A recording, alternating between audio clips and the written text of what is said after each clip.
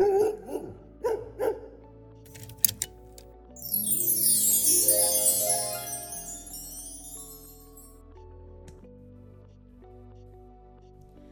time to spray.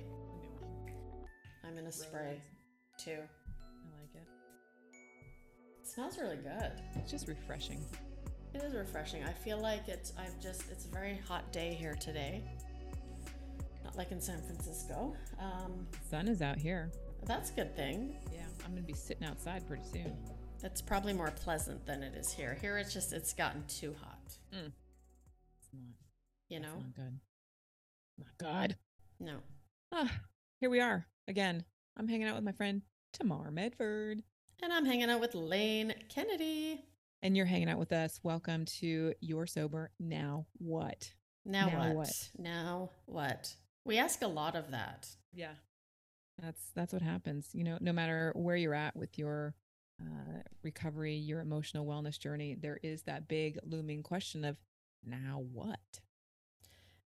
You know, I was talking to a good friend the other day and she said, there's so much confusion out there. I'm confused. I don't know what direction to go. Confusion about what?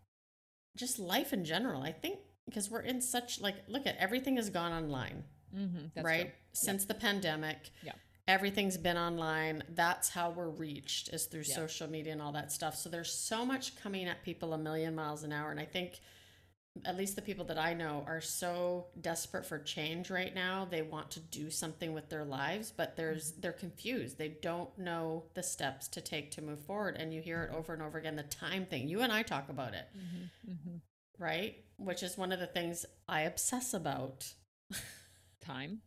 Time, not enough time in the day, right? And really, you obsess about that? I do because I feel like I've been living my best life. Yeah. Especially the last few months.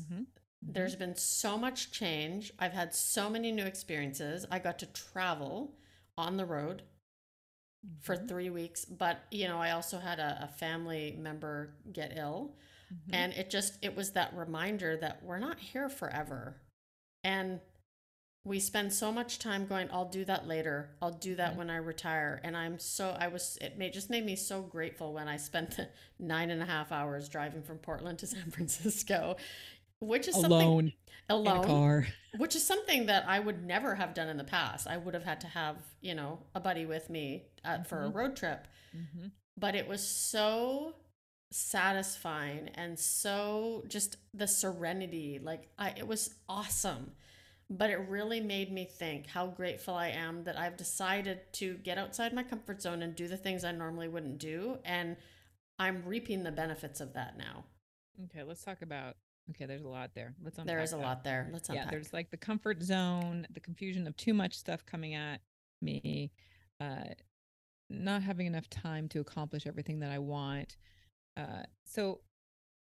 Oh God, I'm just thinking about that car ride with no interruptions. That sounds delightful. It was amazing. Yeah, I want that. I want a car ride. Like, I just want to listen to my podcast. I don't want anybody to distract me alone.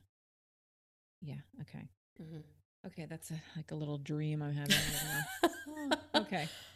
But what I think the other thing that I was thinking about as you were kind of going on was this idea of going back to your friend and the conversation about so much confusion of like what to do next in your life, because we've been living, you know, under the pandemic blanket.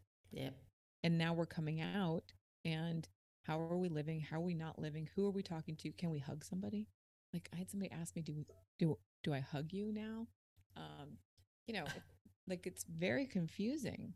Yeah. So this is where this now what comes into play, right? How do we start moving forward in our lives and feel safe, feel heard, like we're being heard by our partners and our friends? And how do we feel seen, you know, that we matter and what we're doing? You know, we started the month talking about being a parent. Like, a lot of moms are not feeling very seen and heard right now. No. Because they're overwhelmed with everything that's coming at them. So there's a lot of confusion. So this idea of jumping out of your comfort zone, Tamar, Lane, is enticing. And I know you have been doing this now for a couple months. And for our listeners who perhaps are, in this place of overwhelm, the confusion, and it's all too much, how do we hang the carrot in front of her? Right? Because that is the hardest thing. It's like last week's episode, I talked about, it gets late. I've got too much. I don't want to go out. I don't want to do anything. Mm-hmm. So it comes back to this. Well, I want to change my life. I want to get out of my comfort zone. But really, do I have to? Yeah. Yeah, you do. Yeah, you do. That's right. If nothing changes, nothing changes. Nothing, my friend. That's a friend of mine told me that 10 years ago. Tamar, if nothing changes, nothing changes. I'm like, well, I want things to change. Yeah, I need things to change real quick, real fast.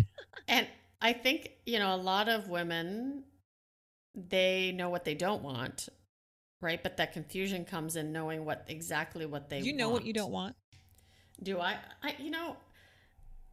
well, I do know what I don't want. I don't want. What do you not want right now? I don't want to go back to a job. Oh God, right. I don't want to go back to a position where I'm hiding things in my life and not be able to be honest about where I'm at in my journey. Mm-hmm. Right? I don't want friends who, gossip. Judge me. Yeah. Like I had to figure out what I knew what I didn't want. But when I started to write all that stuff out, I'm like, okay, what's the opposite? What do I actually want? Because I think that's a really simple place to start. If you're you don't know what you want, write out what you don't want. What is the opposite of that? Yeah. Yeah. I don't want people judging me. Like that's a big one for me. And I just received an email from somebody. Oh, yes. Oh, I wrote a big article. Yes, you did. Yeah, I did. I wrote a big article. Because sometimes I'm inspired to write articles. just like I'm inspired to do this podcast. I did this article about sober coaching. And I got some pushback on that article. Ooh. Yeah, and I got an email about it. And it was closed-minded, judgmental email. And it made me just sit and reflect on like what I don't want in my life. I don't want people judging me. I know they're going to, but if you're going to, be open-minded and have a conversation with me about it. Yeah. Because closed-mindedness is not the answer. Right. So when I'm thinking about this conversation that you and I are having today about this compromise and about the confusion and about everything's coming at me, I think about this email that I just got. And I was very clear with my response, Tamar. Yes. I was very clear. And I paused before I reacted. The old me would have just like responded like, fuck you. Like, I'm not, like, I would have just like, no filter. Yeah. But I, paused because I have my practice. I was engaged in my practice. I paused. There was no confusion after that pause on how to respond to this person. And it was very clear on what was happening and how I could not get caught up in the drama of it or the judgment of it. And this person is a brilliant, beautiful human being. Yeah. But it was a hard moment. And I got through it. I got out of my comfort zone by responding in a very methodical manner. And then I shared it with others before I sent it to make sure that I was on point. Right. Boom! Yeah. That is a lot. And I think you and I have both learned to do those kind of things, right? Because our history of being reactive, doing what we do, running it by somebody you trust. Hey, I've had to do that a lot lately. Yep. I don't want to compromise my values and how I see the world because it's somebody else's closed-mindedness or how they see it. Like it's there's a contrast, right? But it doesn't mean that I have to compromise. It doesn't mean that I have to get small and play small and be small. Yeah.